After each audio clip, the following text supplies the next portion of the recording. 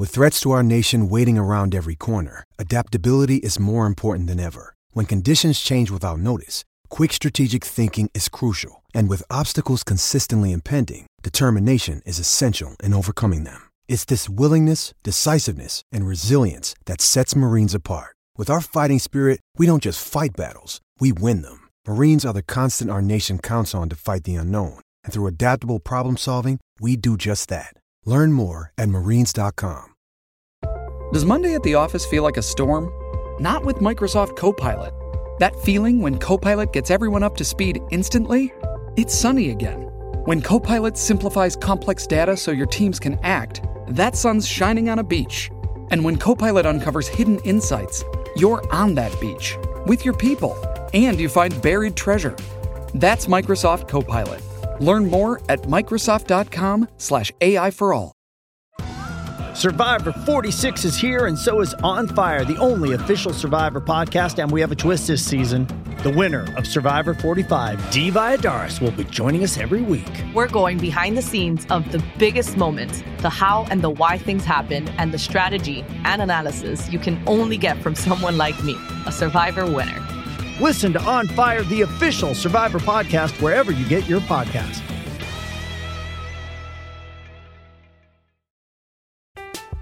I'm Alex Rodriguez. And I'm Jason Kelly.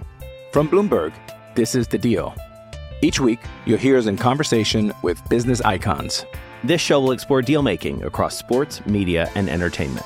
That is a harsh lesson in business. Sports is not as simple as bringing a bunch of big names together. I didn't want to do another stomp you out speech. It opened up so many more doors. The show is called The Deal. Listen to The Deal. Listen to The Deal on Spotify.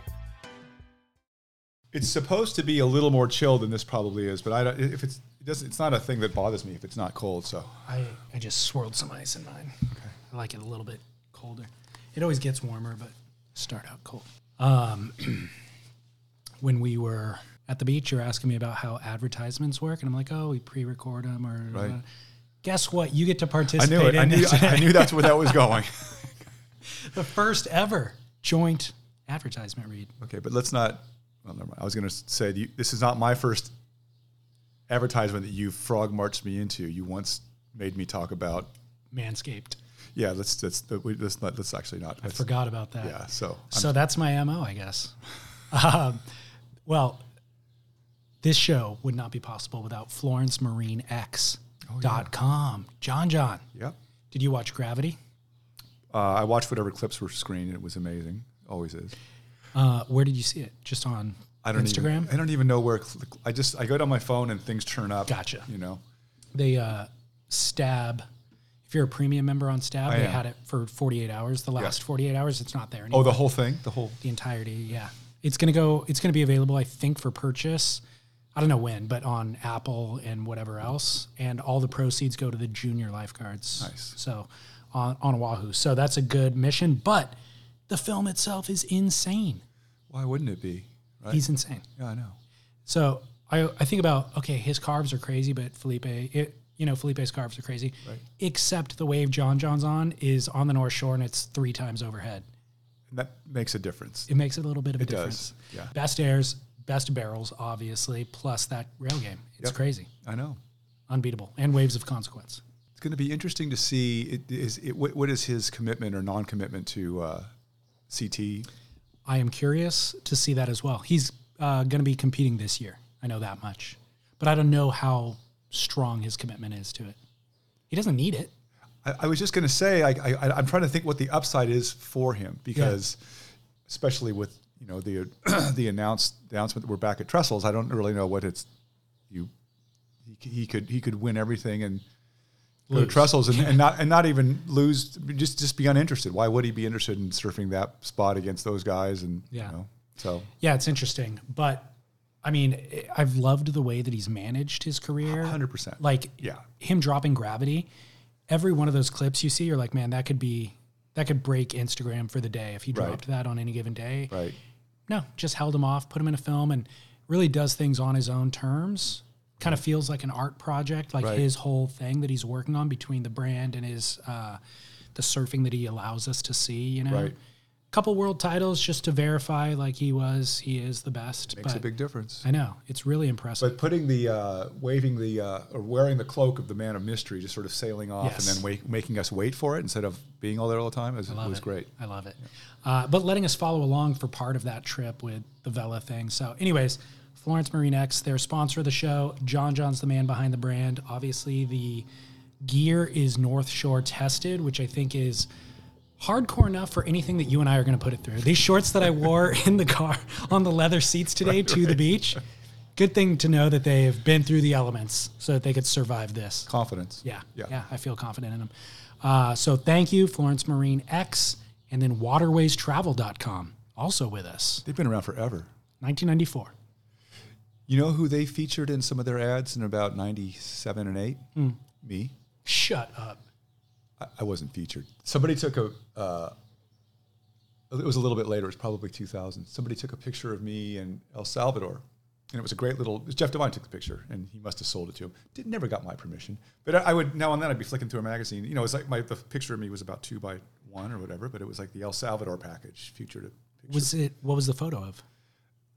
Of me in orange trunks and a whiteboard inside of a beautiful Punta Mango 2. From the water, right? 100% from the water. Yeah. As if the photographer is paddling over the shoulder. And yeah, I've seen it. I've seen that photo. It's a great shot. Same session as the photo of you kicking out, right? There's Correct. that image. That's the same session. And you know what?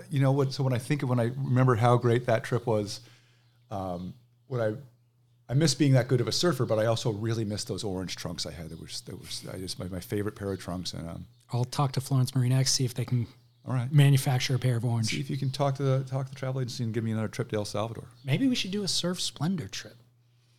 Have you been to El Salvador? No. How many places does Waterways, like how many? Dozens and dozens and dozens. I bet, right? Yeah. I mean, from J-Bay to Tavarua to Samoa to Central America. Just go online and pick your continent and just keep filtering down to where you want to go. You go to there's a destinations tab. Yep. You just hover, and boom, the thing pops down, and it's by region and then subcategories within that region, essentially. Right. So Central America, and then there's like Nicaragua, Costa Rica, El Salvador, Ecuador. Nice. So, and by the way, Sean Murphy built a couple of resorts, like in Samoa, maybe Timor.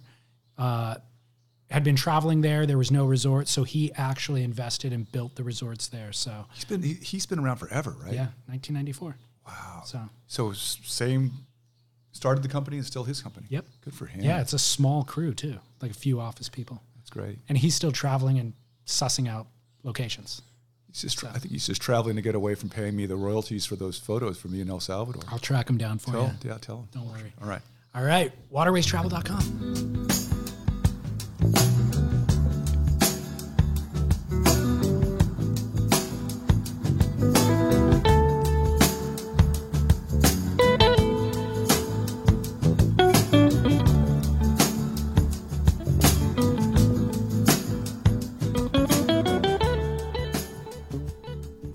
Does Matt Warshaw even need an introduction at this point? He's been a guest here multiple times. He is surfing's foremost historian, born in 1960, raised in Manhattan and Venice Beach, California, boyhood pal of Dogtown's Jay Adams, owner, in fact, of the very first Zephyr surfboard at the age of 12. He's a former pro surfer, former editor at Surfer Magazine, writer of many, many articles in various publications starting in 1984, plus books like The History of Surfing, The Encyclopedia of Surfing, and now his life's ongoing project, the encyclopediaofsurfing.com or eos.surf. A little bit easier to type in. The EOS archives surf history, and it is user-funded to the tune of $3 a month. If you don't already support, stop listening right now and go to eos.surf to sign up. We need this work to be done, and Matt is the best suited human being on the planet to do it. He's also doing a fund drive in a couple of weeks. So if you have any charitable budget at all, either personally or maybe for a business that you manage, the EOS would be a phenomenal place to allocate those funds. Matt will tell you about the projects that he's undertaking this year that require special funding, and they are long overdue, and surfing needs them. So Matt, by the way, lives in Seattle with his wife and son, but he was down in Southern California to visit his family for the week of Thanksgiving, and we had the opportunity to spend an entire day together, and then in the early afternoon, poured a couple of Manhattans at my dining room table and chatted about surfing. So, my name is David Scales for Surf Splendor, and here is the latest with Matt Warshaw. Enjoy.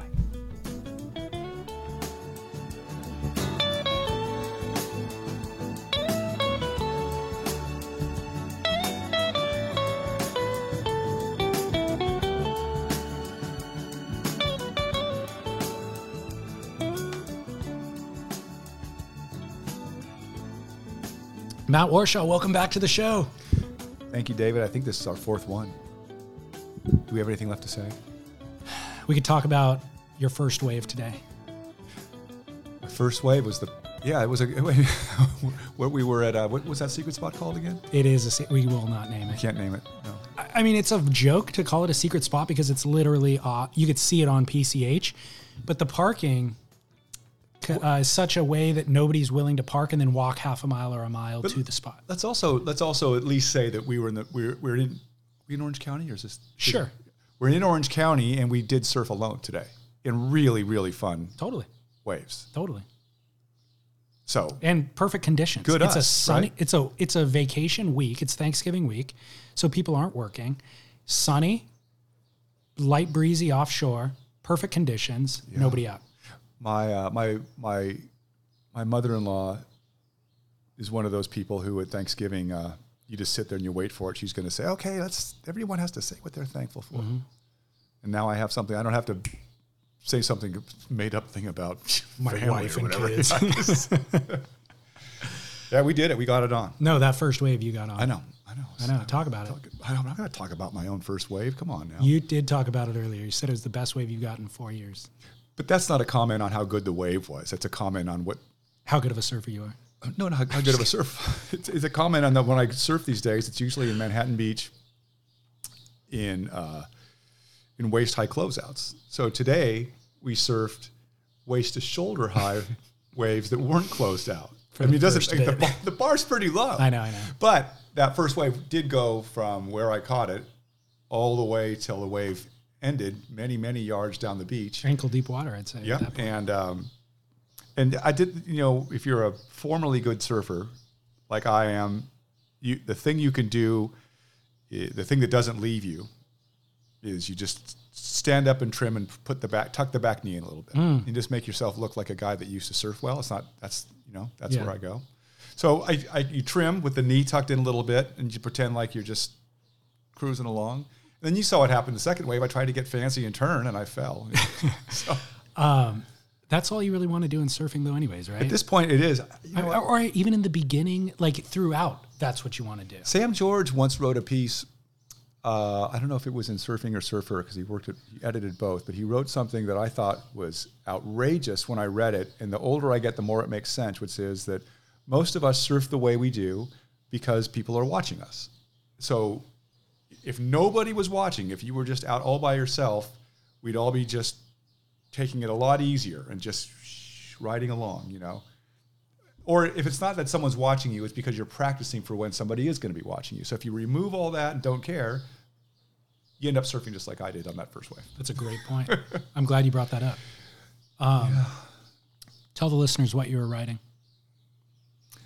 I was riding an 8-foot triple step-up swallowtail made by Don Katawaki, who's been making boards for me since the 80s. It's not my board. It's my longtime best pal, Mark Theodore's board, and he loans it to me when I'm in town. And I can't ride a fun board, and I definitely can't ride a long board, but I've always liked riding big, long, full race guns in tiny waves because I know my feet know where to go. And so I was riding a board that somebody would have ridden at really, really giant, big Sunset. Mm-hmm. Actually, what am I saying? Ocean Beach.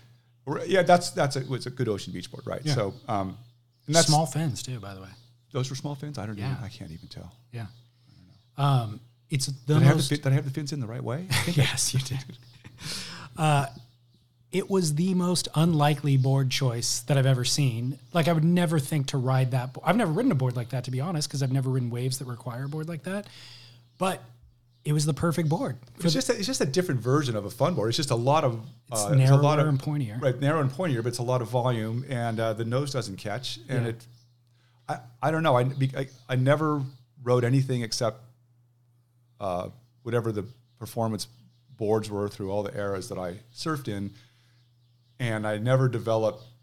You have to ride. I could never ride a fish. I could never ride a mini, like a small longboard. I cooked out every possible time I experimented with boards. I cooked out, but I always had a bunch of boards in my quiver, and I could ride all of those. I didn't ride the small ones in big waves, but if I could take any of the bigger boards and be perfectly comfortable on them in small waves. So in Ocean Beach, I used to always in summer when it was just barely breaking, ride my biggest board, my 8.6. Okay. The board that I would ride at the beach when it was huge. I would ride that in 2-foot waves and I would have a ball on it. So that's what that is today. It's just another version of it. And the waves were basically a right sandbar, kind of like, almost like a point break, but a sand bottom. Right. And shoulder high. So, but I'm paddling out. You paddled out first. I'm paddling out. And the freaking within 2 minutes of paddling out, the wave that we had seen from the beach, which is why we chose to surf there, comes straight to you. And I'm like, oh, Matt's got a chance here. It looks like it's going to be a pretty fun day because we're going to get a bunch of these. Turns out that was the only one that came. That was, but you spun, and I know you haven't surfed in a fair bit, and for the last few years you haven't been surfing for a while. So I'm like, I don't expect anything of you, but you just spun, casually get to your feet, cruise down the line, crack, like, I don't know if you cracked it, but you definitely like got in a little comfortable turn or two. Yeah. Just boom, maybe floated a section or two, cruised, perfect style, perfectly ridden. That board couldn't do more than what you made it do. Nailed it.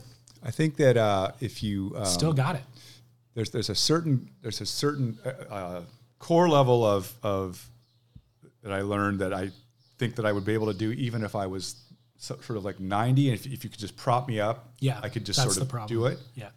The hard part for me, like all the things we've said, I don't have much stamina anymore. I don't have a fourth or fifth gear when I paddle anymore. Right. But there's a certain like if I forget about really trying to go hard off the top, or if I forget about any kind of like trying to do anything too reboundy with anything, like if I'm just doing the basic slide up and down, that tucked back knee, I think I can do that until I slip my coil. Well, the thing that everybody who's aging, and I ask how they continue surfing, the pop-up. The pop-up is what gets them. Pop-up is. I didn't go on two waves today because I knew I was just going to poke it if I tried. I don't know. I don't even know why it should be. I mean, if I drop down here on the floor right now, I feel like I can pop up fine. But when I'm, it's confidence. I think it is confidence. So honestly, you should get down on the floor, not here, but on your own time, and continue to practice that when you're not surfing. And that's what Wave Key is, by the way. Yeah, I know. Brad calls me about that, and I should give him more time. I actually, the thing is, David, I don't want to care anymore about it. I just want, so today, I wasn't going to come to this. You said I was supposed to go see somebody else for lunch, and that got pushed back till tomorrow. So I thought, I'm going to take David up on this invite and go surf. But I didn't think it was going to be that fun. So I just that wave I got, that just sort of fell out of the sky on me. But I don't want to have to be thinking ahead and planning and I don't want to try anymore. Like that came to me, like it was a gift. It came to me. I'll take it. Thanks. I can still do it. Great. But that all those years when I surfed all the time, gosh, it was like it was just being on. It was sort of on that mission that you're on, and I was never not thinking about what's the next trip. Where do I go? I don't want to think about it. I don't want to think anymore at all about how well I'm surfing. I understand that. But will today's session, doesn't it invigorate you and kind of reset? It reminds me of how much I love, and I'm going to use the word past tense, like how much I loved surfing and how much it meant to me.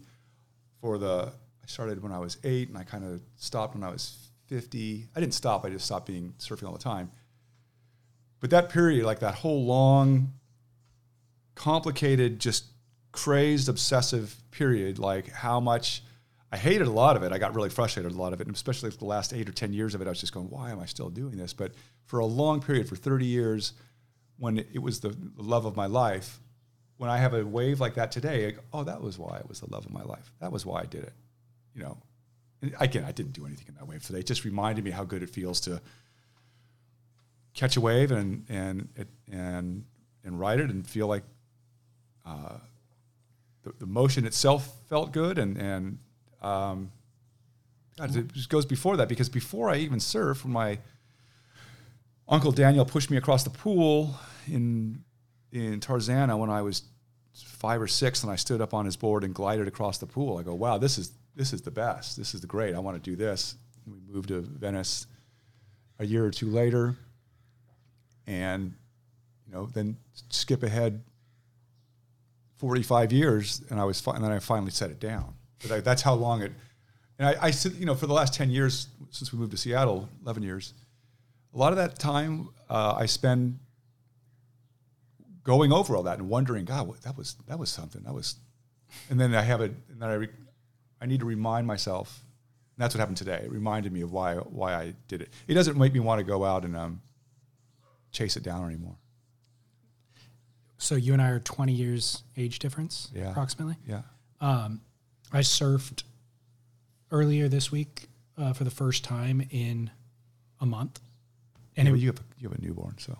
Yeah, and I have a bunch of reasons for why I didn't surf that month, but it was probably the longest stretch of time I've gone without surfing, really, ever. Right. And that session, I actually forced it. It was like, I have work to do. I should be going into the office, but I need this for just self-care, And so how long had it been before that? A month. Okay. A month. Right. So I went, and it was just such a good first of all, the waves were super fun, kind of like today, nobody out, great conditions. Got a bunch of good ones, though, unlike today. And it was a reset of, a smile was on my face. Right. It's all the cliches. Right. And I just thought, this is David. This is who I am. Right. You came back to yourself. All the rest of that month, I was just faking it, to be perfectly honest. Right. And the farther I got away, the harder it was to fake it. Right. And I can be kind and I can kind of have the same kind of worldview and all this stuff, but honestly, surfing is what sets all of those things for me. I need the exercise, first of all. But and it wasn't that I shredded a wave or anything like that. It was more just like being in the ocean and getting a little exercise and getting the sun and all that sort of stuff that goes with it. So I hear what you're saying, and I'm afraid to think that that 1 month will become norm, and then it becomes 2 months, and then it sounds like you don't even identify. Because like when I say I feel like David again, it's because David identifies as a surfer with all of these worldviews. That's the word. I wanted to bring the word identity in here. And you're still at a point where I can't imagine. When I was 40, I couldn't have imagined not doing it with the degree of with that ferociousness and that intent. At 40, I thought it was inconceivable to me that there would come a time when I wasn't doing it at that point. In the next 10 years, it just started getting to be sort of diminished returns because to maintain that focus. But the thing so when you just made this face, and I've said the same thing to other people who are still in that where I used to be.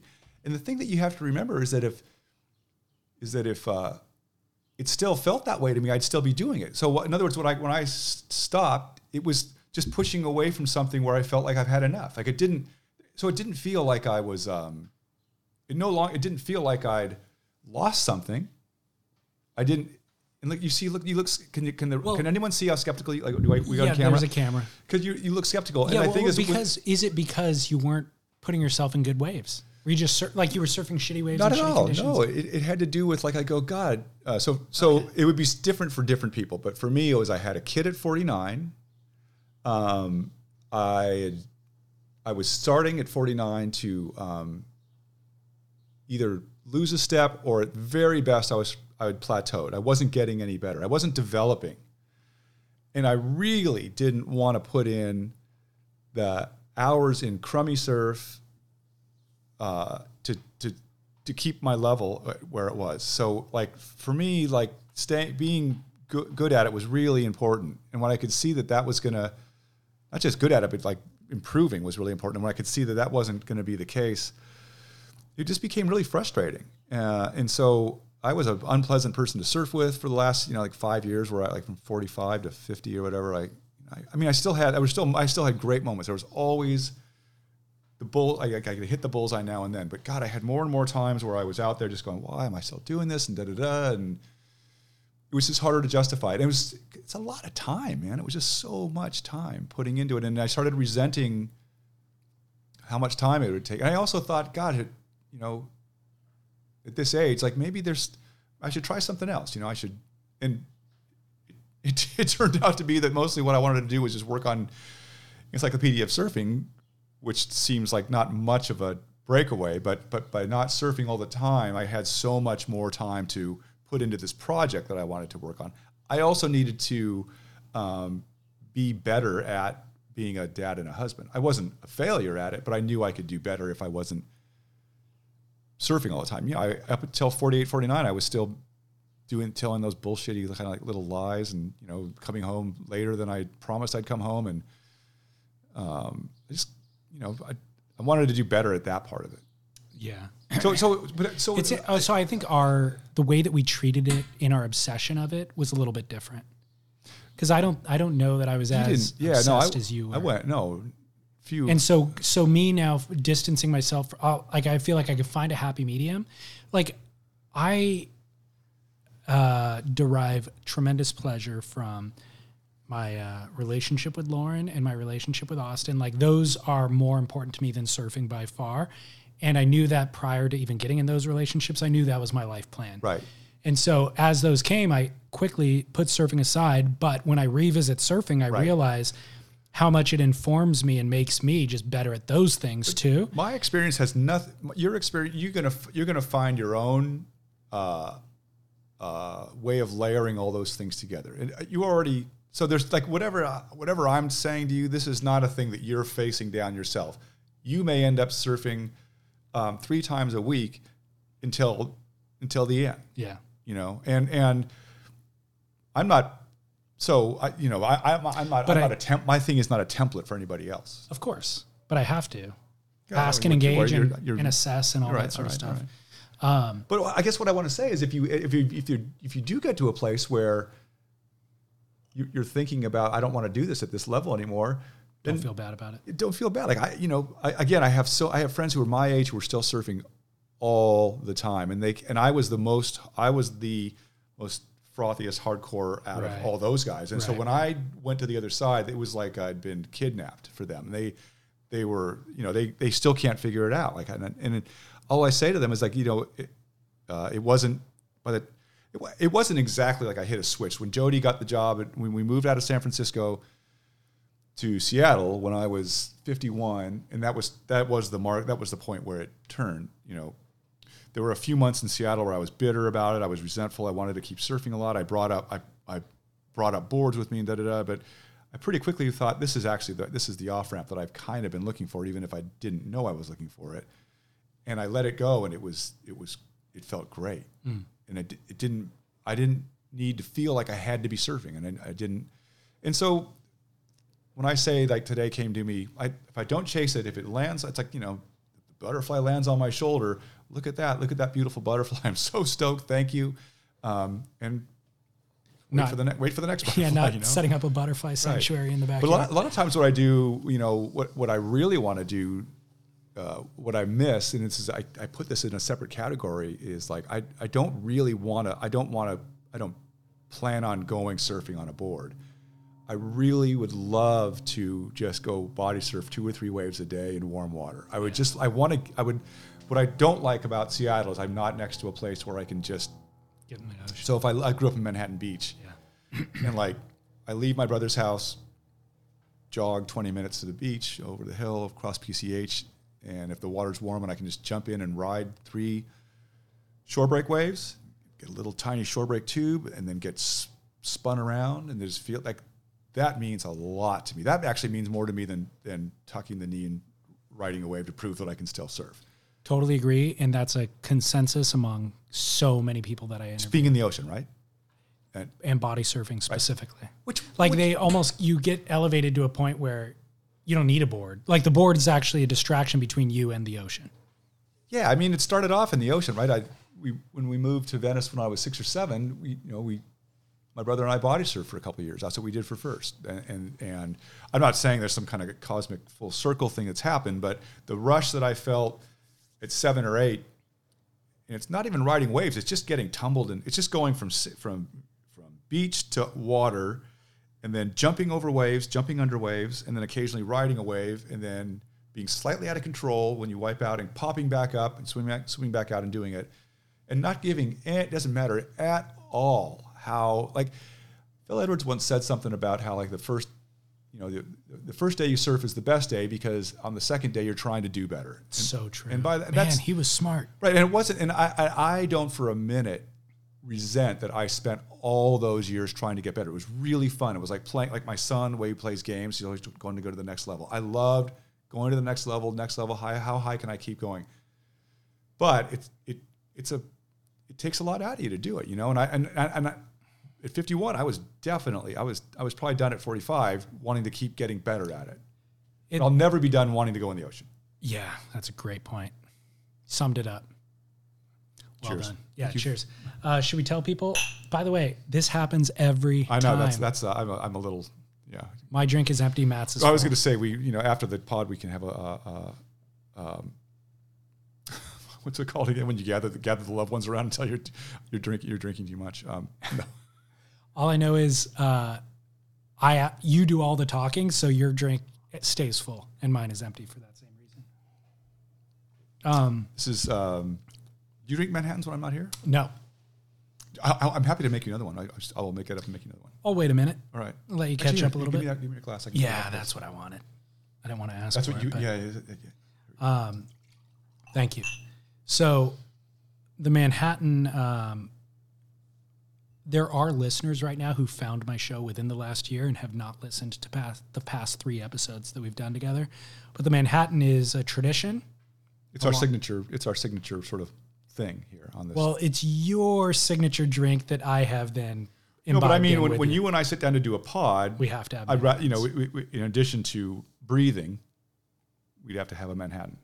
It is. We started the pod, for the record, at about 2:45, so it's early in the day, West Coast time. And I feel okay drinking this drink because by the time I get on the road, I will be able to walk to Manhattan Beach faster than I'm going to have to drive. The traffic is a nightmare around here. Day before Thanksgiving, by the way. No. Tomorrow's not Thanksgiving. You're right. Tomorrow's the day before. This is Christmas, Thanksgiving's Eve's Eve. Exactly. 2 days before Thanksgiving. When does... Actually, you know what? We're going to talk about EOS. All right. Let's push it back. Do we want to talk about it now? I'll talk about EOS. Remember, Okay, I was going to say we could talk about it at the end of the show, but the reason why you're here, well, not the reason why you're here to visit family, but the reason why you and I get together once a year is the EOS Fund Drive is coming up, correct? Mm-hmm. EOS, again, I'm going to pretend like listeners haven't heard us talk before and that this is the first time they've been introduced to you. Encyclopedia of Surfing. There was a book once upon a time, there still is, but it's now a website as well, eos.surf, and that is your full-time project. Yeah. Do you want to give a mission statement? What's your objective here? To preserve... Remember what I was just saying to you in the car about how hard it is for me to talk about my own thing? Mm-hmm. You just asked me for the mission statement, and I'm sitting here trying to remember what my own mission statement is. It is... to preserve, celebrate, and occasionally goose surfing and surf culture. It's really all in the title itself. The Encyclopedia of Surfing. Except at this, so the Encyclopedia of Surfing, the book was just this big slab of, it was like 900 pages of text with tiny little black and white photos, and you started at Camp Auberg and you ended at Frida Zamba. It was an A through Z. I remember telling friends, I go, I'm writing an Encyclopedia of Surfing. It took years to write. And Dan Duane, I don't know if you ever interviewed. Dan Duane and I were... He just got into the podcast game. Right. Is he doing... he did the shark thing? Yeah. So we interviewed him for that. Right.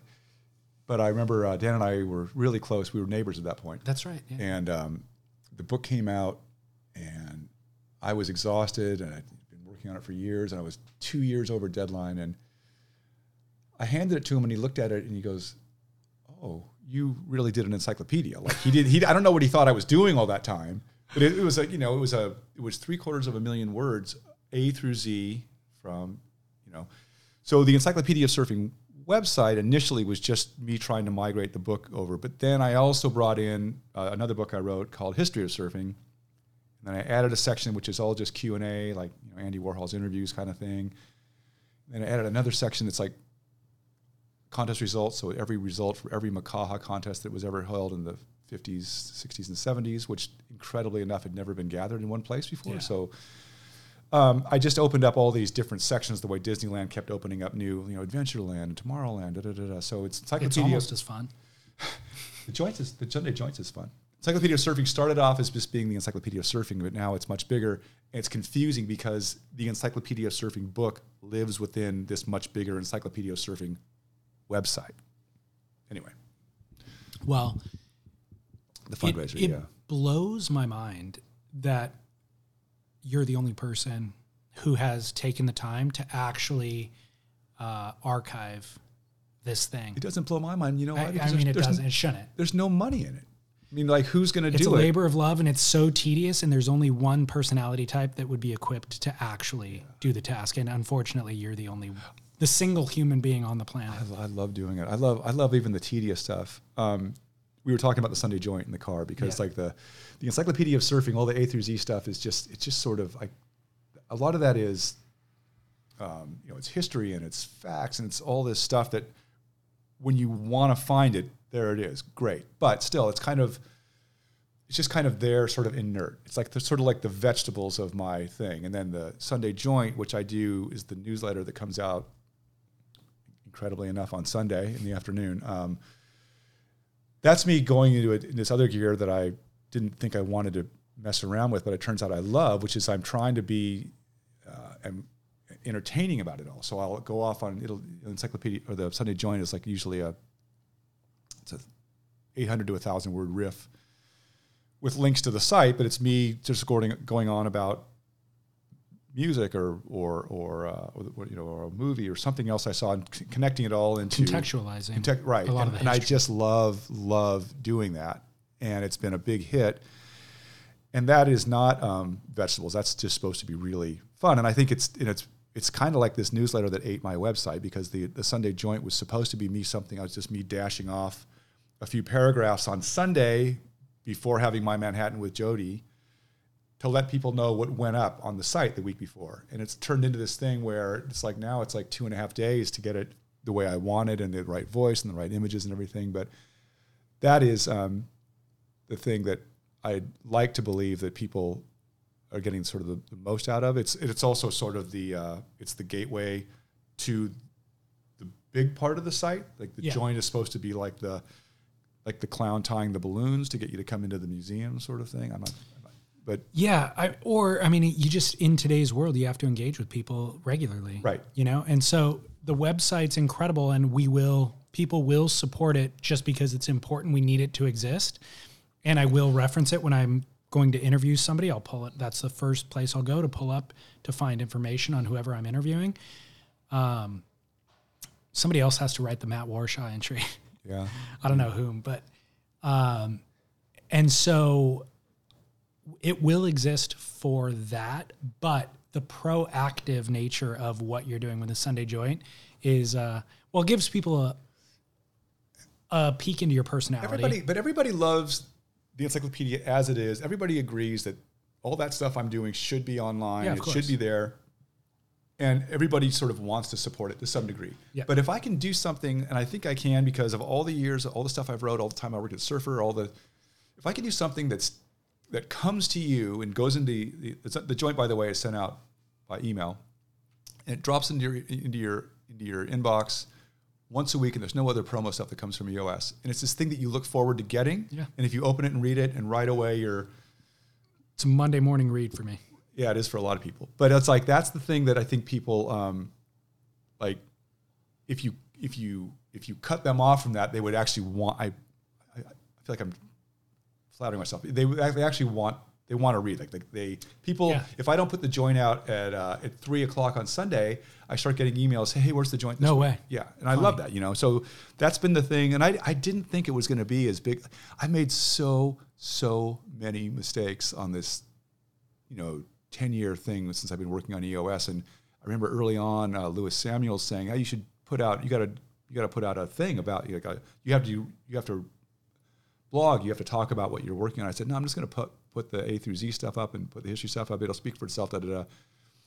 So for years I didn't do a newsletter, and like 5 years ago I started doing it, and I came up with that name Sunday Joint, which is like, I'm terrible at titles for things, but I love the Sunday Joint because it had all these different connotations. It was like a juke joint. It was a joint that you smoke, but the main thing was the Sunday Joint. I think in Europe, is after church, you go over to somebody's house and they've smoked up a giant joint of beef or mutton or whatever, and everybody gathers around around the Sunday Joint. So that was the real. I had no idea. Yeah, so I got so happy that I thought of something clever that actually makes sense, that I'm gonna write the Sunday Joint, man. And I've ended up, writing this thing that's basically supposed to be entertaining, while at the same time crooking its fingers, saying, "Hey, come here. There's a bunch of links you should see over here too." This is like, this stuff all connects, and it's really fun for me to connect surfing to all kinds of other stuff. Whenever we get stuck into surfing, like that stupid ad in the '80s, like I think it was Instinct. Surfing is life, the rest is details. And all of us bought into that. Surfing is everything.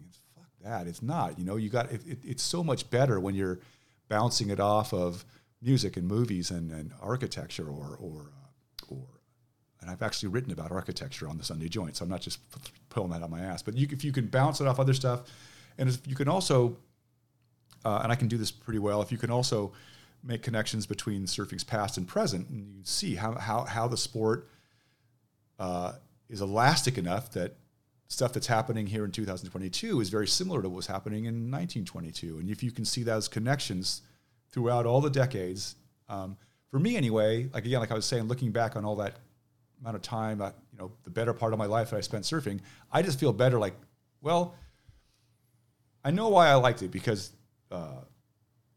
people have felt the same way about it for all this time, and I can just sort of see what was attractive about it then and now, and how there's a through line to all of it, and so not a lot of people have the knowledge set or the savvy to kind of make that through line. So you're the right guy for the job, plus your tedious detail, kind of scholastic approach to it all. I am what I kind of learn all the time, is that there's so much that hasn't yet been archived. Oh my God. And so I know your hands are full and you're doing your best, but it's like, there's now Instagram accounts that are publishing videos and or footage of surf magazines. They're just literally people who go through their old surf magazines, take a photo and publish it on Instagram. Maybe they include the caption, at least the photographer and all that. But I'm like, man, surf magazines, because there was only 5 internationally, let's say, of kind of like, substance. Everybody's experience ran through that filter. Right. And those magazines actually took their job seriously. And so they honored the past.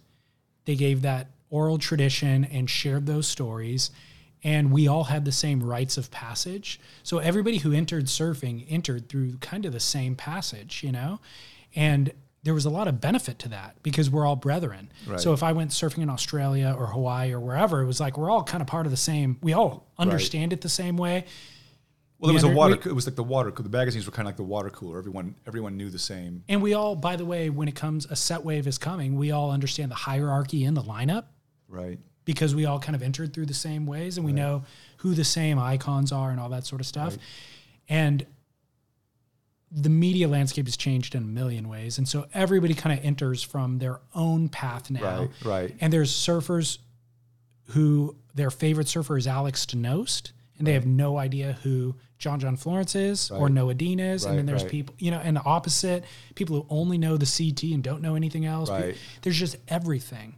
And so I'm like, man, it's interesting that there's no Wikipedia, let's say, for the surf world, where you can just go and kind of learn. You could type in a word and learn who Mark Richards is, right, or right, whatever. Right. I mean, there is now with EOS, there is for Mark Richards, but there wouldn't be necessarily for Lost films. Right. Like, where would I go learn about Lost films? The next thing the thing that I want to do this year coming up, and I'll be mentioning this, and I'll be fundraising on it, in fact, is EOS, Encyclopedia of Surfing, exists, but it's sort of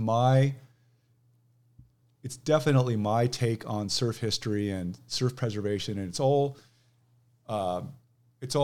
curated. Like, I pick everything that sort of goes in. So if you go to Shane Horan, you're going to get a couple. Like, I almost said him instead of Mark Richards. There you go. That's super weird.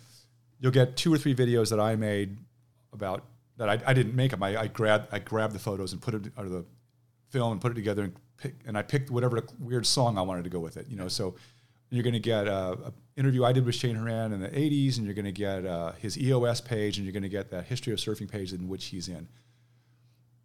No one's going to be able to, like, when I'm working on this project the way, who's that guy that built the Watts Towers? No one's going to know what the Watts Towers are. Yeah, I know what they are. I don't know who the guy was, though. So it was just some crazy guy that just built up these towers in the middle of Watts for no reason. It appealed to him, and he built it up, and I hope it's still there. It's an art project. Yeah, but it's still there. So EOS has a little bit of that to it, and I decided a couple of years ago that when I either die or retire, EOS is just going to, I'm not going to shut it down. I'm just going to close it. It's going to stop growing, and you put it up. It's just there for everyone to see, like a 10 Commandments. Well, if it was like, in other words, if it had been a project, like say if it had been a book project, it just goes up there and there it is. It's done. But this year I want to build a thing that I'm just calling EOS Archive, for lack of a better phrase for it. And it's not complicated. I just want to build this structure, I think of like a library, and I want to create a filing system, and I want to just start taking entire sort of chunks of surf history that are at risk of vanishing, digitizing them and putting them on the shelves. So there's a surf magazine that some of your older listeners may know. It's called Surf Guide magazine, and Surf Guide published in Santa Monica from 62 to I think, or 63, 64, and maybe a little bit of 65. And Surf Guide was so good that basically John Severson found a way to put it out of business. John Severson loved the man, great, every accolade you could lay at his feet, lay it on his feet. And I would say it's actually an accolade to also say that he was a killer when he wanted to be. So John Severson recognized that Surf Guide was a threat. And after 22 issues, John Severson managed, for reasons I won't get into, but he managed to basically put him out of business. Then they did the smart thing and hired their editor and brought him over to Surfer. Okay. To say he killed it, but let the editor escape and brought Bill Cleary over to Surfer. So when I think about this EOS Archive thing, it's been in my head for years now that I want to take those 22 issues, scan them, make PDFs out of them, make them all searchable, and that's the first thing that goes on the shelf. And then I don't want to run that thing because that is not curated. That is just say, let's take every Greg McGillivray film, put it on the shelf. Every Surfing magazine, which hasn't been done. Somebody's maybe already doing it in Australia for Tracks. Every Tracks magazine should be up there. And this project will be open to others to upload. I need other people to contribute. It's way too big of a thing for me to do. But that thing, EOS Archive, goes on after I'm done. Yeah. That's something that carries on. But that's the thing I really want to build this year. And I can't, for the life of me, believe that no one's done anything like that. There's so much stuff. There's so many books that are not digitized, and they're just surf history books that are just gathering dust on shelves, and no one can see them. And so who would or why would they? I mean, I've thought about doing it, but by the way, my plate's full, and it's I have all these magazines, and it's like, okay, well, I need to get rid of the physical copies. Right. I looked up how to buy the digital scanner. Turns out they're pretty cheap nowadays. They are. Yeah. I'm like, well, I could do that, and then I could also incorporate that into this business somehow, or maybe at least Instagram or whatever. And it's like, it is a tedious, time-consuming project. It's a who's going to do it? So EOS now has enough, it's been around long enough, and it's got a donor base, and it's got a subscriber base, and I think it'll be supported by donors. I think it's something that, I will. None of what I'm talking about is especially expensive. It's just building the structure I'm talking about. The platform is simple. It's just it's a searchable database, and you want to make it look nice on the front. Got to hire an archivist. Well, no, you have to hire. Yeah, you don't have to hire an archivist. You do have to hire or maybe bring on board either a bunch of interns, or you go to a college and say, this is, can we get some help loading up? And you want to probably hire. You probably want to get someone who can start getting grants for you. Okay. And you also want to go around to people like you and I know who are rich surfers who do believe in this. And I tell you who it's not, because I've learned this from all the years with EOS. It's not whatever's left of the surf corporations. They've never supported EOS in the least. They don't care about it. But there are surfers of means out there who I think really think this would be a great idea. Yeah. And then at some point, because I want to start that project, but I don't want to be on point. I want to keep doing EOS. These are two, the archive project is separate from EOS. They're sort of connected, but the archive, I think I would then try to partner up with somebody else and get them, another nonprofit, to take it over. Yeah. I just want to get it started because people don't like, it's hard to get. Everyone I've talked to says, "Oh, that's such a great idea. I can't believe no one's done it," but no one does it. So I'll do it. I'm happy to do it. Good. I will support that.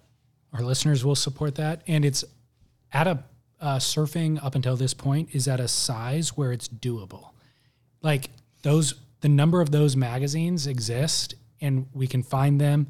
We know where they are. It's also like if you go like if I made the project a little more finite, which I may do, and say it's the archive of 20th century surfing, so I don't have to be responsible for. So in other words, what you're trying to do is get the stuff that was published and is really going to turn to dust. Right. So exactly. Okay. Perfect. Then I think like it's a finite number of magazines. It's a lot, but we know where they are. They still exist. They exist, and it was still a pretty small sport for most of the last century. So we can still manage it now. Right. It will grow to the point that we can't manage it anymore. So right. So anyway, but I'd like you can, like I was thinking, like if you're going out looking for someone to sponsor something, you say, hey, look, the archive gets broken down into smaller projects. Like the first one is going to be the Surf Guide project. I'm going to go ahead and get the surf guides all scanned and put up on the shelf. Totally doable. Then who can I get to back a much bigger project, which would be Surfing magazine? Right. That's 50 years worth of magazines. Bigger project, but again, finite. It's a number. It's and all it really is. And the dollar amount that it required to do that, also doable, fundable. Yeah, I don't know. I mean, I wouldn't even. I'm not going to even take a guess. But fundable. Yeah, for sure. No question. Yeah, and you do the same for all the Walt Phillips movies, all of the Hal Jepsen movies, and you just start putting all these things on the shelf. Yep. Anyway, so that's what I'm going to be coming at everybody with for next year. Well, when does the fundraiser drive start? I think it's December 12th to 22nd. It's 10 days. Where do they send? Why only 10 days? Okay, I don't know. Let's have a real talk conversation. Right. EOS subscription, EOS.surf, to support it, to have access to all the things that you're talking about, is $3 a month. Soon to be $5. Okay. All right. 5 is nothing. 5 is too small. No. Double it to 6. Make it 10. Right. So whatever. It's $3 a month, and then to only do a drive for 10 days, do a drive for the entire month of December. It's more down to I don't know. Maybe it's pretty arbitrary that it's 10 days, right? Everybody who just listened to the whole spiel is like, where do I send my money? No, they can. You're like, you don't have to wait till December 12th. Of course. On the site, there's a donate button and a subscribe button, and I get donations now and then throughout the year. Do it for a month. The reason why I do it for 10 days is that's all I do is for 10 days is just pump it. Send out, and mostly what it is just getting in touch with everybody. Everybody who's donated in the past gets an email, and I actually don't know if I could take 30 days of it. It's hard enough to do 10 days of that, 10 days straight of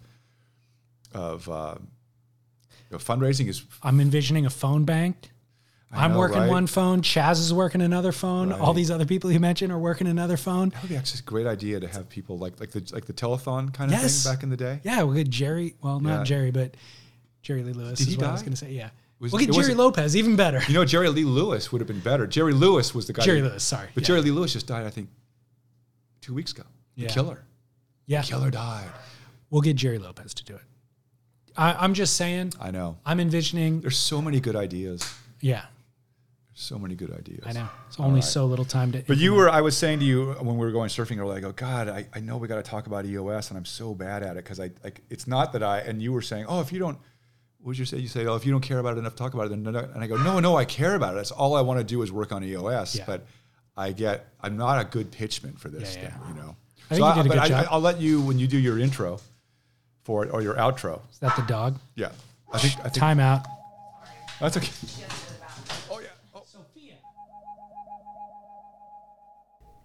Let's leave Warshaw out of it this time, but I'm still here to tell you that the holidays are obviously filled with splurging, starting this week with Thanksgiving through Christmas and New Year's, which is great. I'm all for it. I actually am a big fan of splurging, but do not compromise getting the things that you need in addition to those splurges. You don't want your full diet to just be splurges. You want to make sure that you have everything that you need to function optimally, enjoy the holidays, spend time with family. So let's talk about athleticgreens.com/surf. Promotes gut health, supports immunity, boosts energy. AG1 also helps with recovery. It's packed with superfoods, adaptogens, antioxidants. It's trusted by the world's best endurance athletes. Basically, it's foundational nutrition for better health. It fills the nutrient gaps in your diet, supports whole body vitality, and it's just one daily serving of green powder, and it's packed with a potent blend of multivitamins, multiminerals, probiotics, all working together to help you feel at your best as your healthiest self. So, foundational nutrition made super simple. Go through our link, athleticgreens.com/surf, and you will get a free 1-year supply of vitamin D3 and K2, along with 5 travel packs. They'll just ship you the green powder to your door every month. You take a scoop of it with 8 ounces of water and boom, nutritional gaps filled. You've got everything you need. And then you can enjoy the holiday splurges without feeling any guilt. In fact, you'll feel great about it. So enjoy AG1. athleticgreens.com/surf is where you go. Enjoy. And then there's a tremendous sale going on at realwatersports.com. 70% off site-wide. So tons of gear, board bags, leashes, fins, all sorts of stuff, actual clothing as well. So you can do a bunch of your shopping, not just buy the surf equipment that you need, but shop for friends and family and benefit from deep, deep discounts. They're also discounting surfboards for Cyber Surfboard Monday. $100 off all new in-stock surfboards, but additionally $100 off, not an additional $100, but also $100 off custom ordered surfboards. So even though they have 1,500 boards in their inventory, if you want something that they don't have in stock, or maybe somebody just purchased what you wanted, you can custom order it to your specs and you'll save $100 there too. So basically $100 off for Cyber Surfboard Monday. So go check it out, realwatersports.com. Now is the time. Enjoy that. Hiring for a small business is critical. It's imperative that you find a highly qualified professional to treat and grow your business with the same care and detail that you do. LinkedIn Jobs will be your next big unlock. LinkedIn Jobs has created the tools to find the right professionals for your team fast and for free. Everybody is already on LinkedIn with their resume and their references.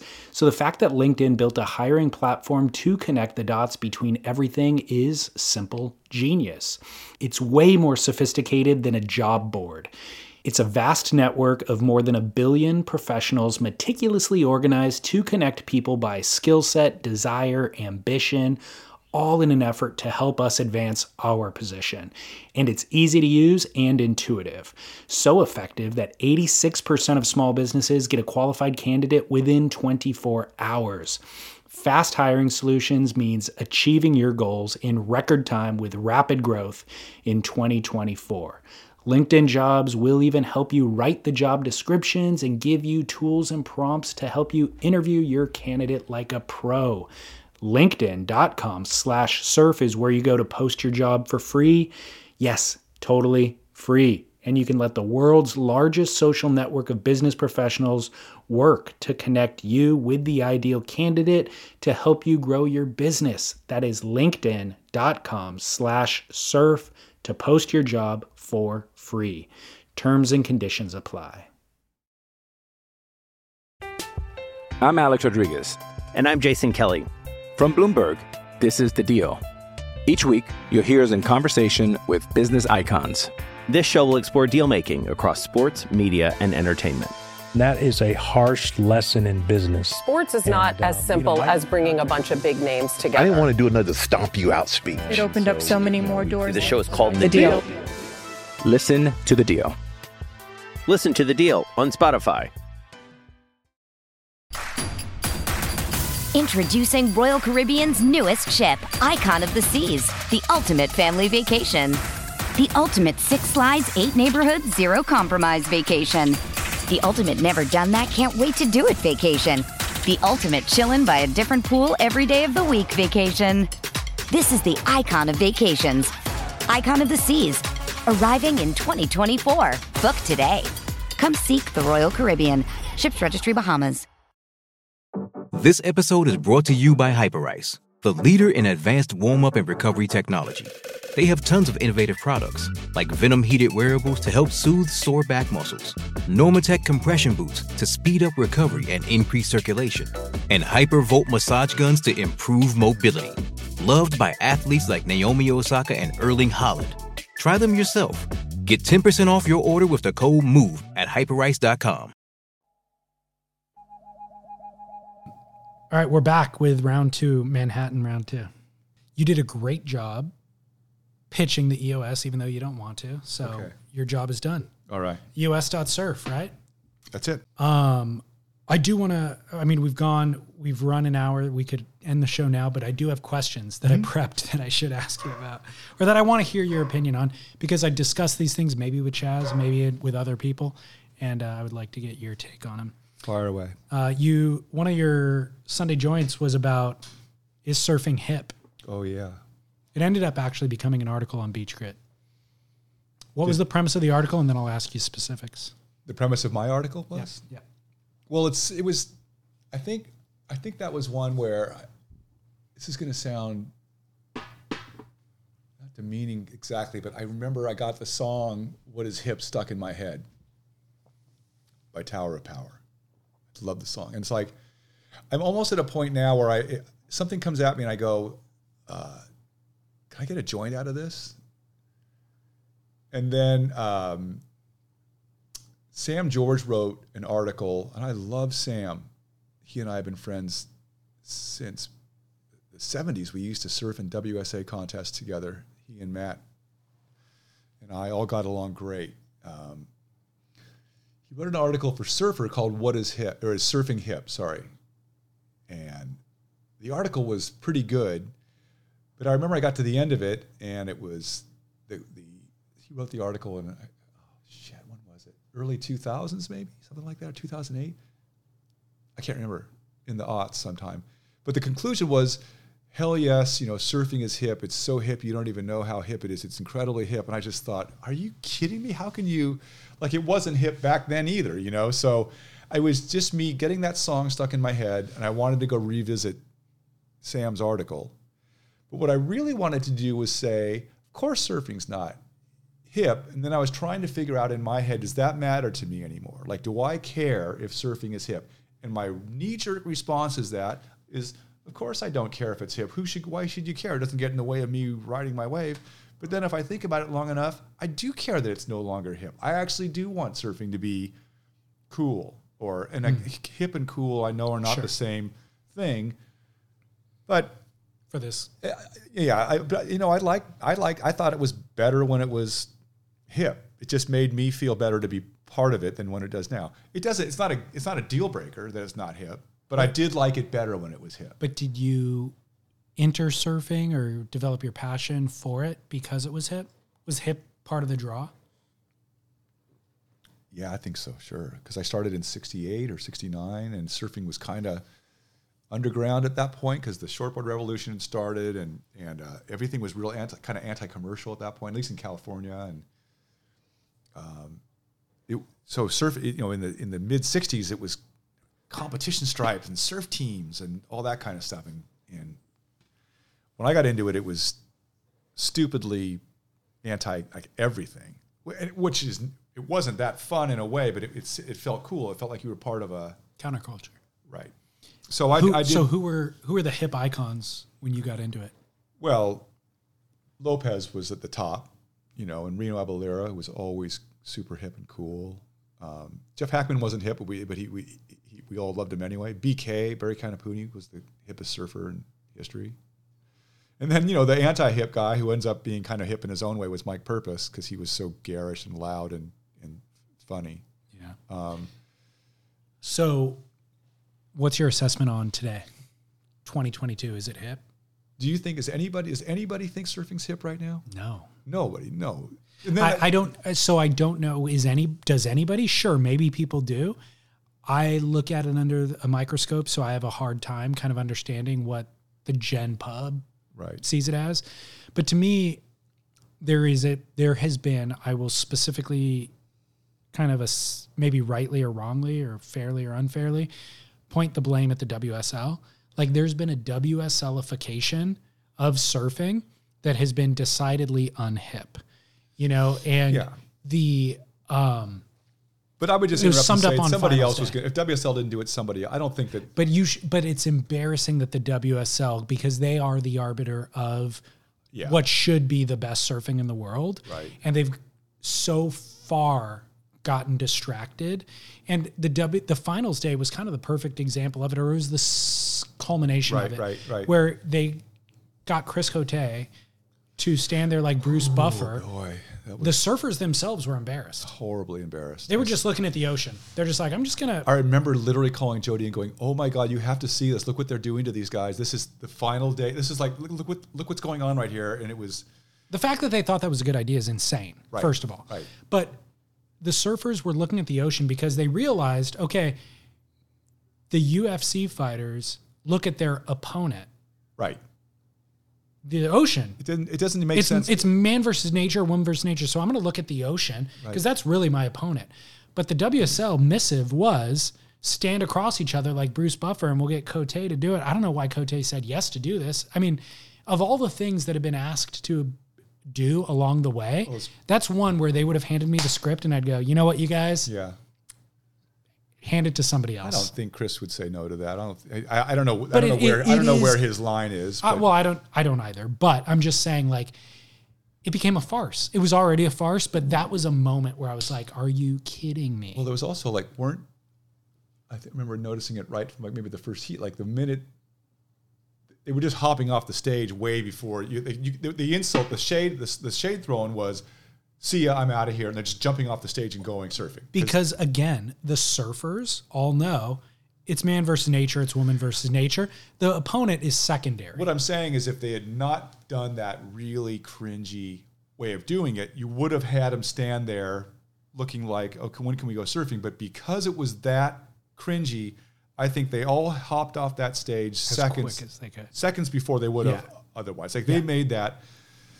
Totally. But I agree with you. But my point is specifically that the surfers understand the core tenet of drama, which is man versus nature. And there's no other sport that can actually provide that level of drama, that level of intrigue, interest. The WSL is the one who doesn't realize that. WSL is the one who's like, let's run finals day at lowers. I know. Or let's run in wave pools. Let's run in beach breaks around the world. Once you've signed on to run events in wave pools and at lowers, having Chris Cote do this ridiculous thing is all you're doing is putting. I mean, you've already lost it. You've already completely missed the point. And again, the thing that's so amazing to me about that is that the way to do it, they stumble upon it now. Every now and then, they just do it exactly not through any action of their own, but because Chopu or Pipeline or something gets really good. And then, you know, they've got all the cameras in the right places, and the whole thing with the best 2 waves is, you know, when I was younger, it was best 4 waves or best 5 waves. The best 2 waves was a great idea. The priority thing is a great idea. Man on man is a great idea. And let me just add, I hate overlapping heats because I don't want to have 4 people. It doesn't. So they've got, we never almost, you know, rarely do we talk about how many things they do right, because when you do something as wrong as have finals day at Trestles or in a wave pool, it doesn't matter how many right things you do after that. You can't overcome that. Oh, that's all true. I'll go a step further, though, by saying that if you just do the core tenet right, everything else figures itself out. So if you just run the surfers at pumping Cloudbreak, pumping Pipeline, pumping Chopes, G-Land, J-Bay, there's Kandui, there's a couple. We really quickly identify who the best surfer in the lineup is. Right. Or certainly the best 5 surfers out of 32, which is way too bloated. Right. No question. We'll figure out 5 out of 32, but very quickly 2 out of those 5. Right. And so now, sure, let's put a little criteria on top of that. Okay, let's go 30 minutes. Let's find the best 2 waves, and we'll really pinpoint who the best is. Right. But if you just put them in pumping surf, everything else, you don't have priority squabbles. You're not trying to figure out the difference between a 5.5 and a 5.7. I love like all you are that. I Newcastle. love all that stuff. I think the priority. I think all the stuff. If we have good surf, if we just say I love all of the bad. I like the bad calls as well, because that's going to give us as fans. It's like the umpire at home calling the guy safe when he was out. Like, how much fun is it to then talk about it? Also, so we have a whole QS tour for that. I'm just saying that like a lot of the stuff, if the surf's good, I don't mind that the rest of it doesn't go perfectly. Best 2 waves makes sense.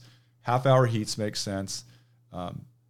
Judging, you're never gonna have a thing where the judging is agreeable to everybody, you know. And no, but it's a lot easier to figure out who got the best wave at Pipe than it is who got the best ride at Merriweather. 100%.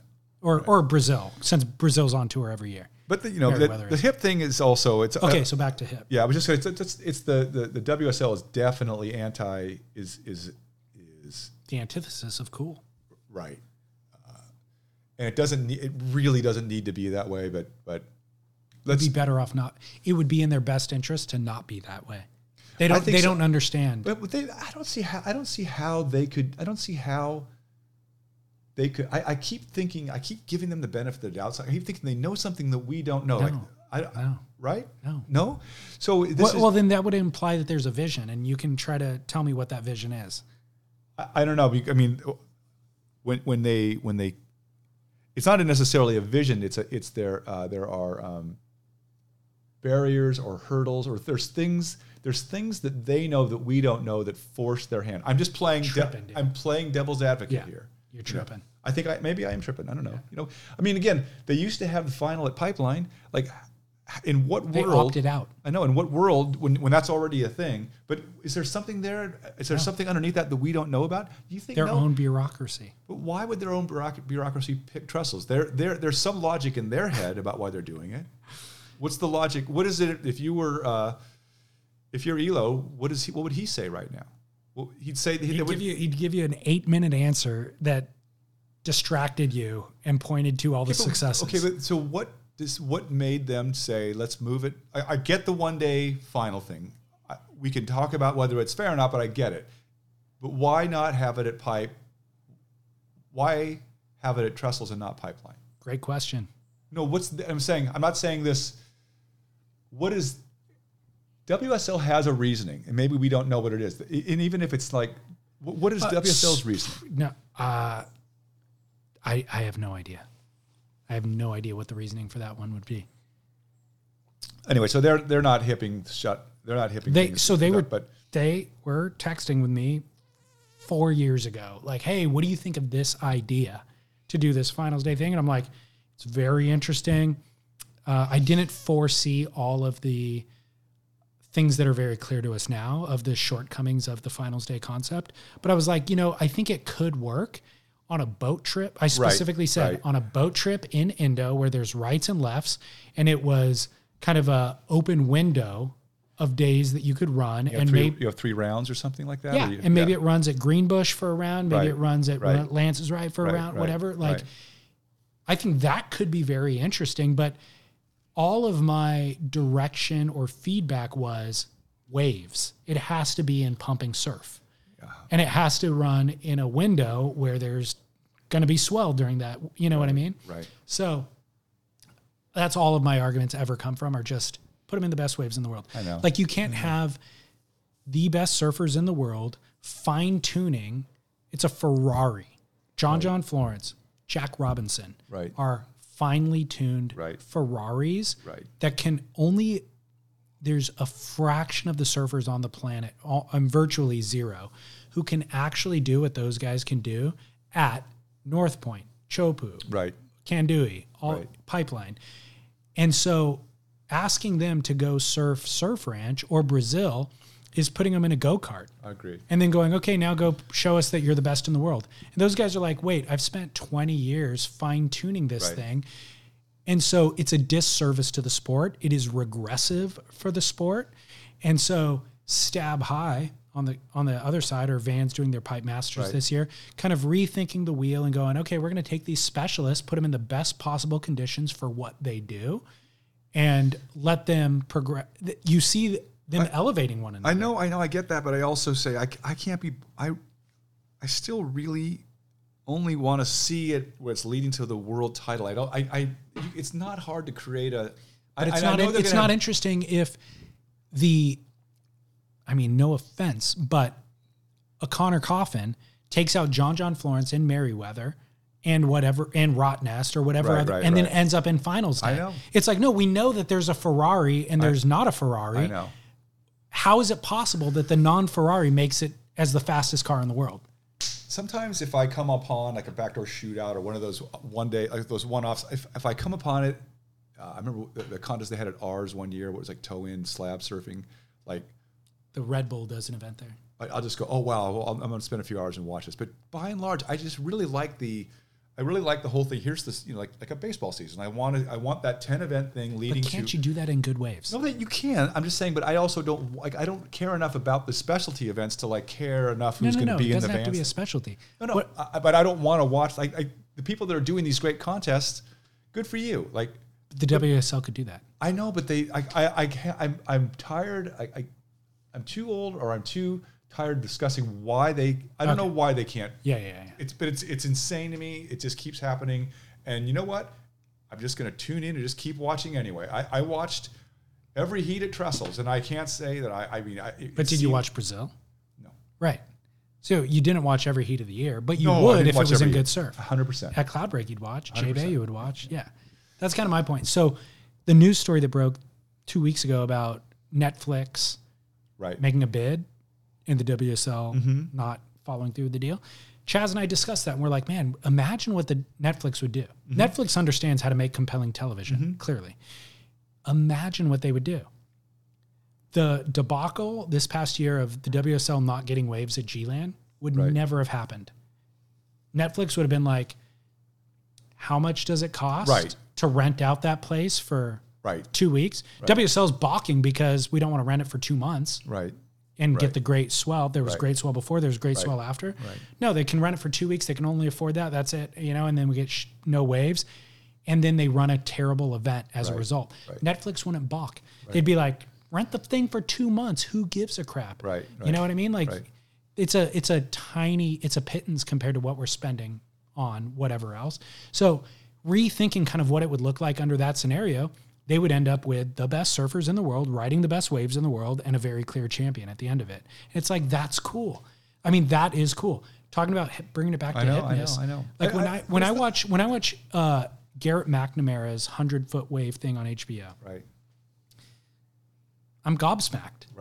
I mean, and I don't necessarily think that Garrett McNamara is hip or cool, but I'm like, this thing is men riding mountains. Like, it's insane. Well, you're playing to a surfing strength, and WSL doesn't play to the... WSL never plays to the strength of surfing. It plays to what they think is a sporting ideal, which it doesn't work That's very the well. disconnect. Because to me, it's not. It is a surfing strength, but it's distinct to surfing. There's nothing else on the planet. That's what I mean. That is this cool. Right. Like the reason I got into it, not the reason I got into it, but a large part of the draw for me was just the machismo in it. Right. Like there's a John Wayne in it. Right. That right. I was born 100 years too late for. Right. Or whatever. That it's like I'm not going to be riding horses on the Old West, but right. There is a confrontation with nature that you are, subjecting yourself to and trying to better. So I think that that's what's hip about it. That guy, a guy died a couple of weeks ago named Kemp Auberg, who was just a great surfer and a Malibu surfer from the late 50s and early 60s. Surfed a lot with Dora and Mike Doyle and those guys. And somebody asked Kemp Auberg about because surfing went through this huge explosion in the early and mid 60s, which was just getting bigger and bigger, and everybody was just as pissed off as you or I or anybody else is about the crowds at that point, especially at Malibu, right?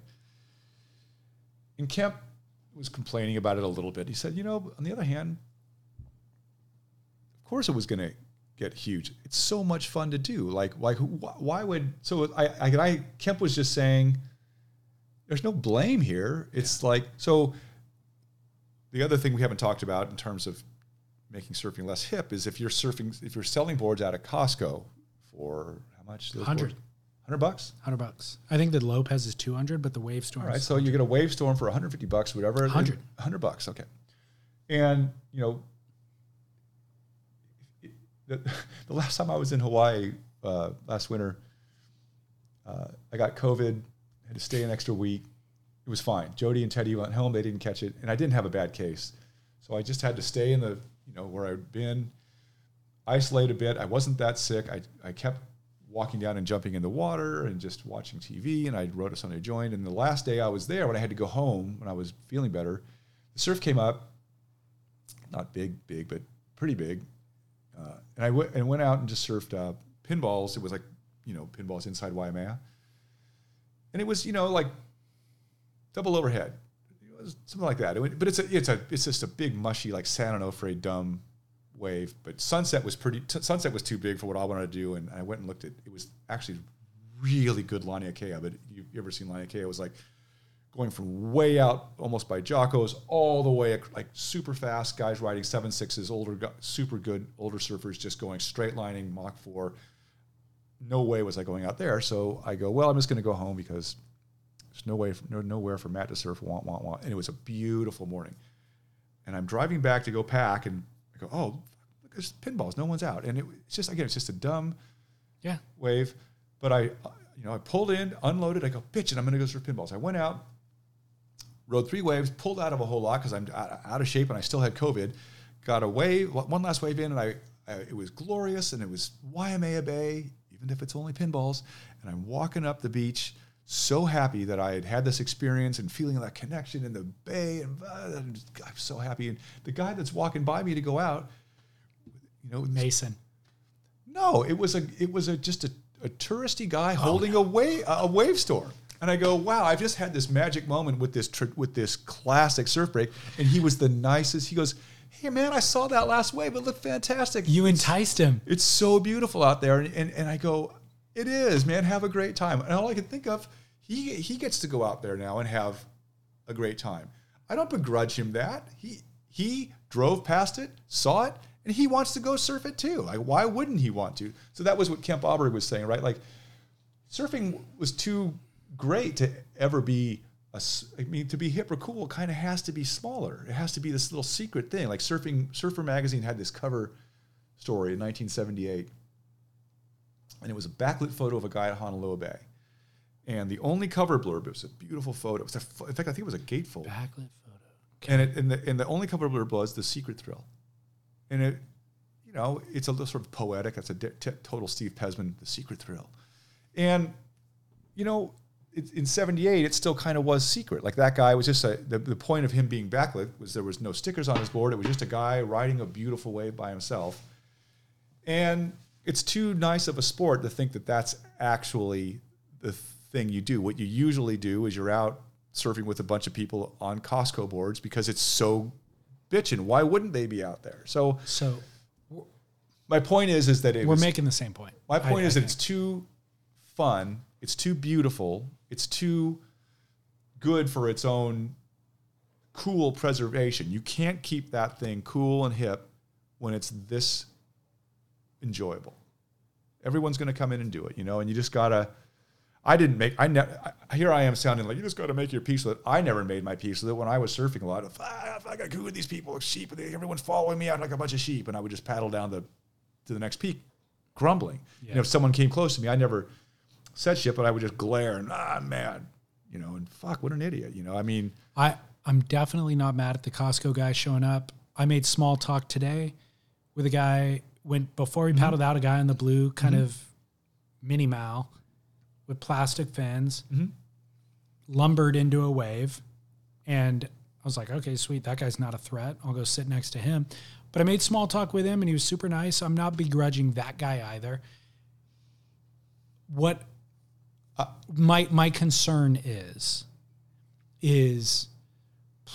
I want to ensure that the value for the arbiters of the sport, whoever they may be, WSL, Ben Gravy, Jamie O'Brien, the arbiters of the sport should be venerating what is unique about it. And the man and woman versus nature and the kind of conquering that thing is what is actually very cool and also very unique and distinct. So I'm just going to making it a sport. I agree, and so, making it a sport, and just like every other sport, and trying to draw all these parallels and connections is you're missing the point entirely. What I talk about with EOS, if we're just trying to figure out who can exert more willpower over their surfboard in a pool like a gymnast, so that's the opposite. Right. So you've got to the thing that gets up in me way more than WSL, way more than Costco, which is everybody going nuts over the pool, because I feel like the only thing that surfing really has going for it is the ocean, is that we're leaving the beach, going to the ocean, and it is literally connected to something that's taking place a week ago and 2,000 miles away. And how weird and how incredible is that there's a storm, the storm comes and you get to ride this last gasp of a wave. Like, that is amazing. And figuring out what you have to do to be able to ride that, to be able to find more of that thing, that's the whole thing. We've made how it fits into your life, as we talked about earlier.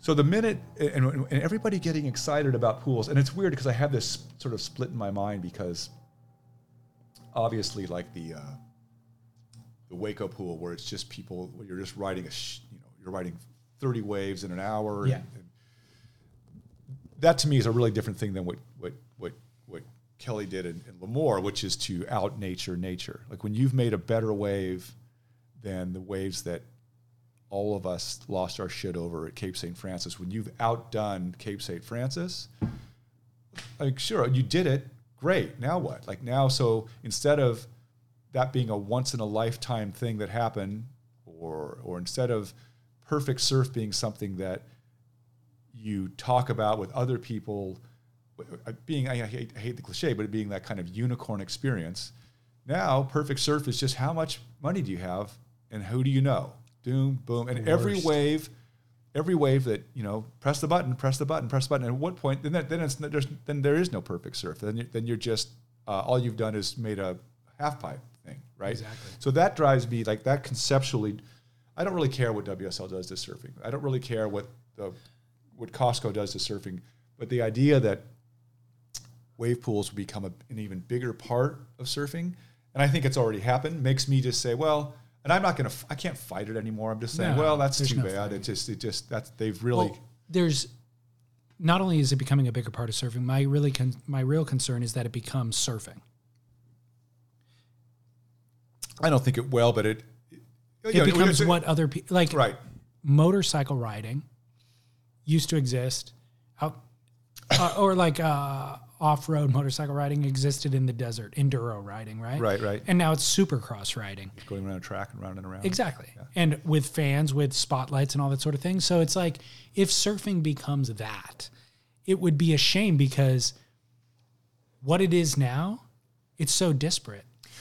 And what it is now is so virtuous, by the way. Like it has all of this inherent, for whatever constructs that society has forced you and I to live by, we can still have this little sanctuary thing over here that we go in and it's like, wow, okay, this is remindful of hunter-gatherer society and meritocracy and all this sort of thing.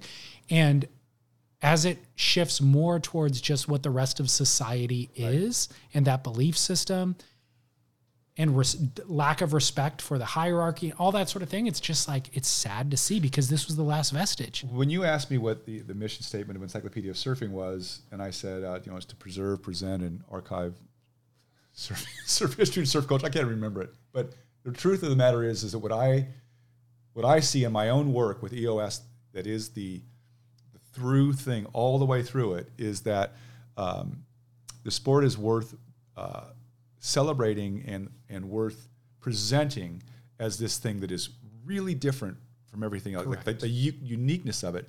And you and I today, at our secret spot, not too in the middle of Orange County, we went out and had a small adventure in the middle of Orange County. We surfed a wave, we surfed a little peak by ourselves at a time where, and how did, like, that just seems, and I didn't think I was going to surf today. So this all just happened. And what a weird, wonderful, cool little moment that was. That we went out and got some waves to ourselves, and that's the same thing that's been happening in surf, the fluky, weird things. And on the flip side of that is all the time I spent a shit ton of money to go somewhere and got skunked, or all the surf trips that I took where I got almost nothing, So take the good with the bad, but the point is we've all dedicated ourselves to this completely pointless activity, and great. That's it's a fun way. It's an interesting, fun, unique way. Let's just concentrate on the word unique, and what I love is that what happened to us today isn't far off from what would have happened to somebody in surfing, wave pools aside, as far back as you want to go. So, somebody back in ancient Hawaii was expecting to go just, pick taro root and, oh shit, look, the surf's good. And, lying to whoever they had to lie to go down and get a few waves and then come back and feel better. And so. My grandfather. What's that? My grandfather. He was born in Kauai. Well, there you go. He wasn't picking taro, it was sugarcane. That part of like putting focus on that, whatever it is in surfing that makes it different from everything else, refuge is not even a refuge. Is worthy of that. That's worthy of all my attention, from now on. And so, all my cynicism that I just expressed in the last 30 minutes was. It's new to me in the last couple of years since I turned 40. I think I'm more cynical now than I used to be, but it doesn't distract from my personal experience with surfing. Right. I still go, I surf by myself all the time. Surfing with you today was weird. Like I'm normally just by myself. I don't at that go same spot? No. Rarely there, right. But I just surf by myself all the time. And, the wave storms don't bother me, none of that. But it's when I then go home, open the computer, and see how surfing is being portrayed to the outside world. But if you weren't doing this professionally, you could just tune it all out. I absolutely could tune it out, or I could move to Central California or the Pacific Northwest. Right. But surfing to me is the refuge where it's like, well, I could still be an active member, contributing member of society in a very productive area, Southern California, and serve all, do all these other things that the modern man does, but still have this refuge. Right. If I didn't have this, honestly, if I didn't have surfing, there's a good chance I would move far away from Southern California and just be a hunter. I would get into hunting. I would get into rock climbing. I would get into something else that tried to satiate that. But you feel strongly enough about surfing that what you're actually doing here is you're pushing back, you're defending. Well, discussing you're about it is the pushback. What I'm saying, right? But we're hopefully articulating something that a lot of people feel that maybe like we're pushing back on. It's a lot of lameness. And I think people that come from our generation feel that way. I don't know how many people who discovered surfing since COVID feel. I don't either. That's a mystery to me. That is right. So, and I guess I hope that if someone started surfing during COVID and someone said, "Oh, you should check out this site," or maybe you should check out this podcast, they're going to get a different version of surf than what they get if they go to the WSL site. So I think there is sort of, I'm not trying to justify what we're doing, but your podcast is going to be the first, like when someone says, "Oh, is there a good surfing podcast?" I love podcasts. I just started surfing last year. I love podcasts. What can I, go listen to Surf Splendor. Yeah. And maybe they're going to hear us talk, and maybe they're going to go look at EOS, and maybe they're going to get a different sense of like, I love surfing. I didn't really realize that maybe I kind of love it because I really love going into the ocean, and it has nothing to do with, I do like the content. So, well, for those people who just discovered it and heard this episode, I'd say go back and listen to Dick Metz, hear him talk about discovering all the things that he discovered. Go back and listen to Derek Hines' episode. I think he had a lot of interesting things to say and context kind of building. Jamie Brisick has had a lot of interesting things to say on here. And I would say go to EOS and read the Vicki Williams interview. She was a woman who surfed at Malibu in the 50s, and she's still alive, and she's so fun. So should I interview her? 100%. Yeah, where is she? She lives in Idaho, I think. So Zoom. Yeah, or a she's ski awesome. trip. She was married to She was married to the remember the Green Hornet TV show? Yeah. No, it's way before your time, but you. Well, I know it. Yeah. But the Green Hornet was Van Williams. So her name was Vicki Flaxman, and she rode Malibu before Gidget. So she was like Gidget, and she's still pissed off about this. She is feisty. She's 91, Vicki, and she's so feisty. Perfect. And she'll just say, "Oh, Gidget, like Gidget got all the attention." Like there was like 4 or 5 girls, and I mean girls, 16-year-old high school girls who were getting these hot new boards from their boyfriends who happened to be Matt Kevlin and Tommy Zahn, and riding Malibu on better, lighter boards than anybody, and they really did it when no one was paying attention.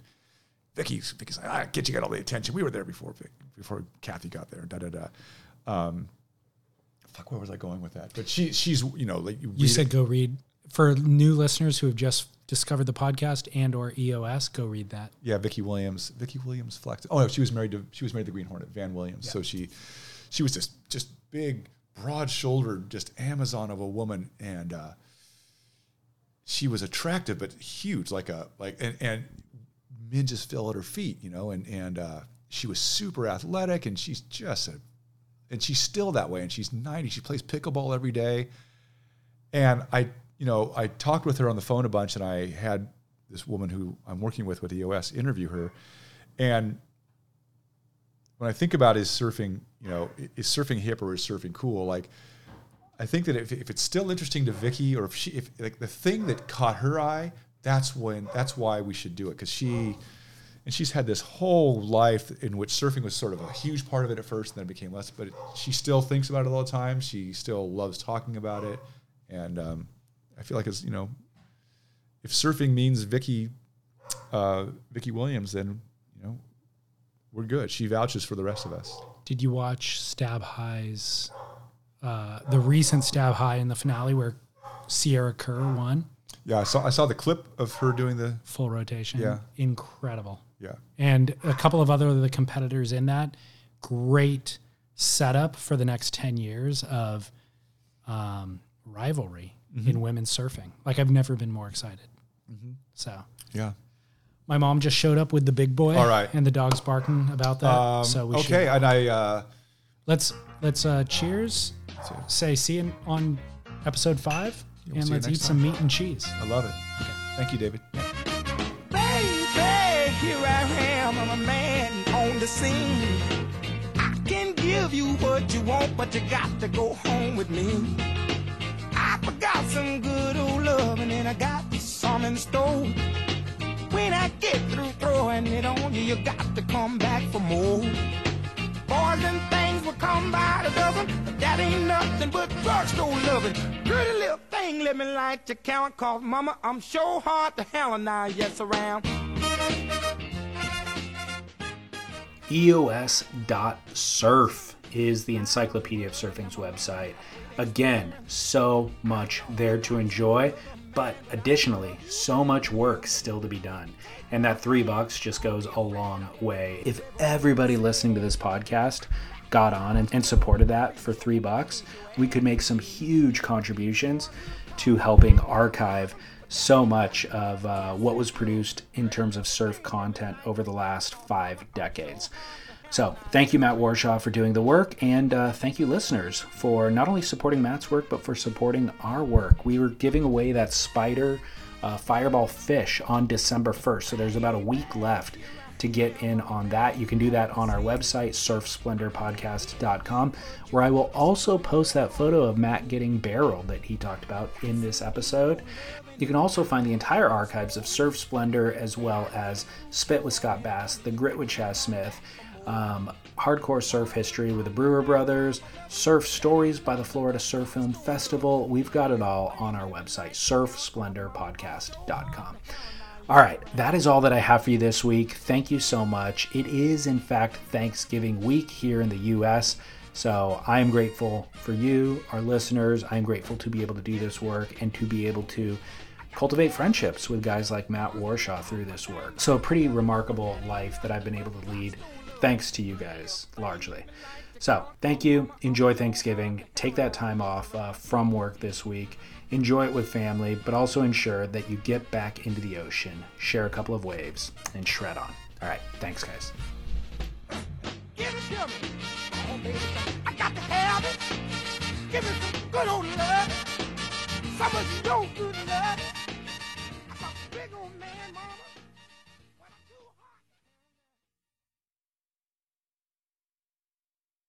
And don't forget to post your job for free at linkedin.com/surf. That's linkedin.com/surf to post your job for free. Terms and conditions apply.